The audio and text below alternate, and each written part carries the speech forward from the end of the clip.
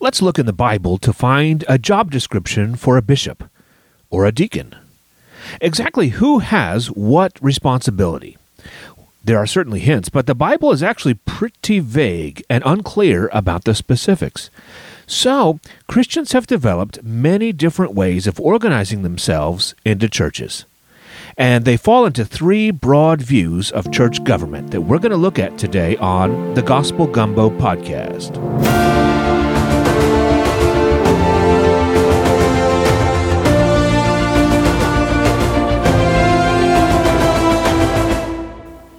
Hey there, you are listening to Season 1 of the Gospel Gumbo podcast. I would like to make a Season 2, but I'm not sure. I'm going to pay attention to three things to decide if there's going to be another season: downloads, feedback, and money. You can encourage Season 2 quicker if you'll do these two things. First, rate and review the podcast on your podcast player. It helps people find the Gospel Gumbo podcast. And then number two, send me an email with encouragement, corrections, suggestions for a new topic, or whatever. All right, let's get to today's episode.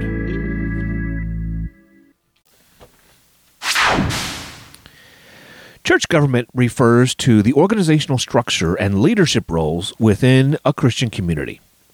Throughout history, different Christian traditions have developed varying views on how the church should be governed. These views are shaped by interpretations of biblical texts, theological principles, historical practices, and cultural considerations. There are three primary Christian views of church government: Episcopal, Presbyterian, and Congregational. Now, they each have various permutations and specific variations, but today we're going to consider these three broad categories. So first, the Episcopal church government. The Episcopal church government is characterized by a hierarchical structure with centralized authority. The term Episcopal refers to the role of bishops, who hold significant power and oversee multiple local churches or dioceses. This form of church government can be traced back to the early Christianity and has strong roots in the Roman Catholic Church. A single person generally holds the final power at each level, so a particular priest governs the church, a particular bishop governs all the churches in a region, a particular archbishop governs all the bishops in his region, and so on. The Anglican, Episcopal churches, along with all the Orthodox churches, Methodists, and Lutheran churches tend to use a modified form of this Episcopal church government. It can be traced to the early church's practice of appointing bishops as overseers of local Christian communities. This hierarchical structure became more formalized as the church grew in size and influence after the apostles all died and time went on. By the 2nd and 3rd centuries, the office of the bishop had become more established, and regional councils further solidified the role of bishops in overseeing theological matters and church discipline.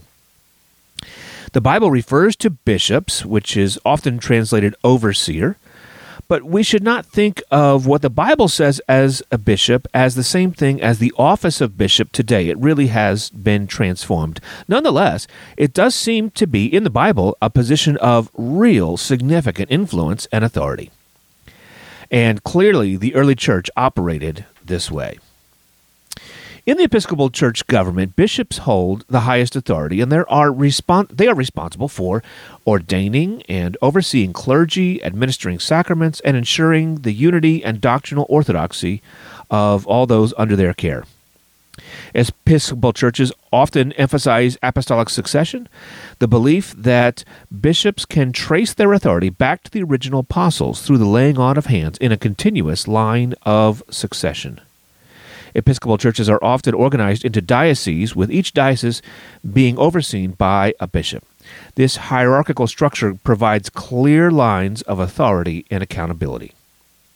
Episcopal churches may hold synods or councils, bringing together bishops and other clergy to address theological, administrative, and disciplinary matters affecting the entire church. Okay, that's the Episcopal form of government. Let's move on to the Presbyterian form of government. Presbyterian church government is characterized by a representative system in which elders play a central role in decision-making. They are elected by the congregation. The term Presbyterian is derived from the Greek word presbyterios, meaning elder. And this form of church government emerged during the Protestant Reformation and is prevalent among Presbyterian, Reformed, and some other Anglican denominations. In this form of government, there is a group of people at each level. It is the group of elders that are the ultimate authority in the church. And each church is responsible to a larger body of elders that together oversee a region of churches. And there can be a higher level that oversee many regions. But at each level, the ultimate authority is not in a single person, but in a group of people, each with a single vote. Presbyterian church government can be traced back to the teachings of John Calvin, a prominent reformer in the 16th century. He emphasized the importance of biblical eldership and sought to establish a more democratic and accountable church structure. The Scottish reformer John Knox further developed these ideas, helping to shape the Presbyterian Church of Scotland. In Presbyterian church government, elders play this vital role in decision-making and spiritual oversight. They are elected representatives of the congregation, serving alongside the ministers for the governance of the church. The churches are organized into sessions, which consist of ministers and ruling elders from the congregation. And each church has one session, and that session rules the church. All the elders and ministers from a particular region of churches form a presbytery, providing mutual accountability and support among the churches. And at the highest level, Presbyterian churches often have a general assembly, which brings together representatives from presbyteries to address broader issues affecting the entire denomination. Presbyterian churches emphasize connectionalism, fostering interdependence and collaboration among congregations and leaders at various levels in the church. Okay, let's move on to our third form of church government, and that is congregational. Congregational church government is characterized by local autonomy and a completely democratic approach to decision-making.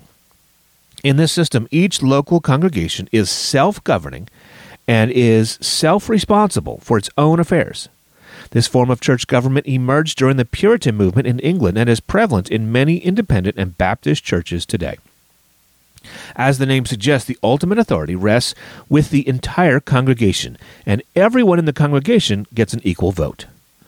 Further, the Congregationalist churches will often associate with each other for mutual benefit, but they always reserve the right to their own decisions. Each individual church answers only to God and has no official accountability or responsibility to any other authority. Important decisions within the church are typically made through congregational meetings where members gather to discuss and vote on various issues. While congregational churches value the participation of the congregation in decision-making, they also recognize the role of pastoral leadership in guiding and shepherding the community.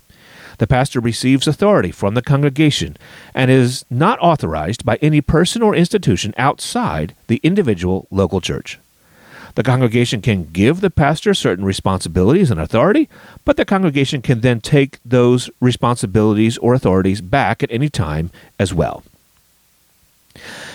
So let's talk about some of the practical limitations of each of these forms of government.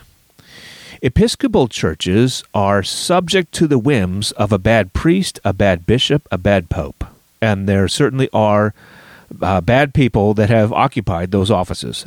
However, a good person in those leadership positions can quickly make a huge difference in a positive way for Episcopal churches as well.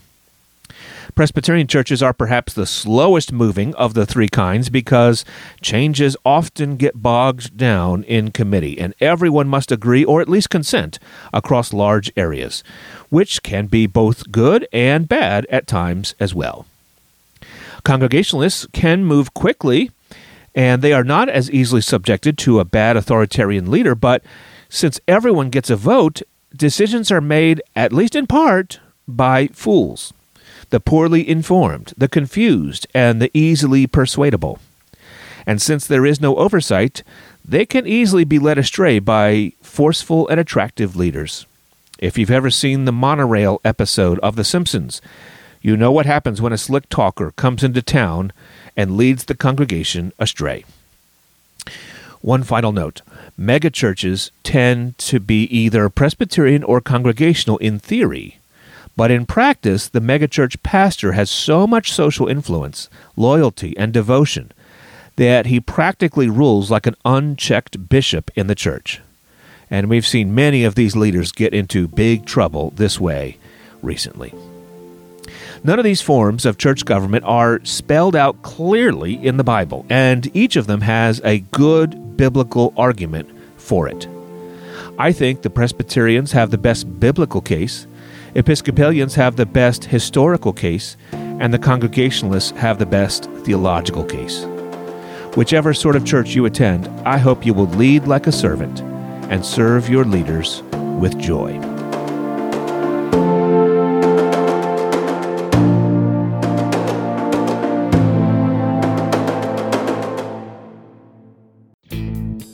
I hope you enjoyed that episode of the Gospel Gumbo podcast.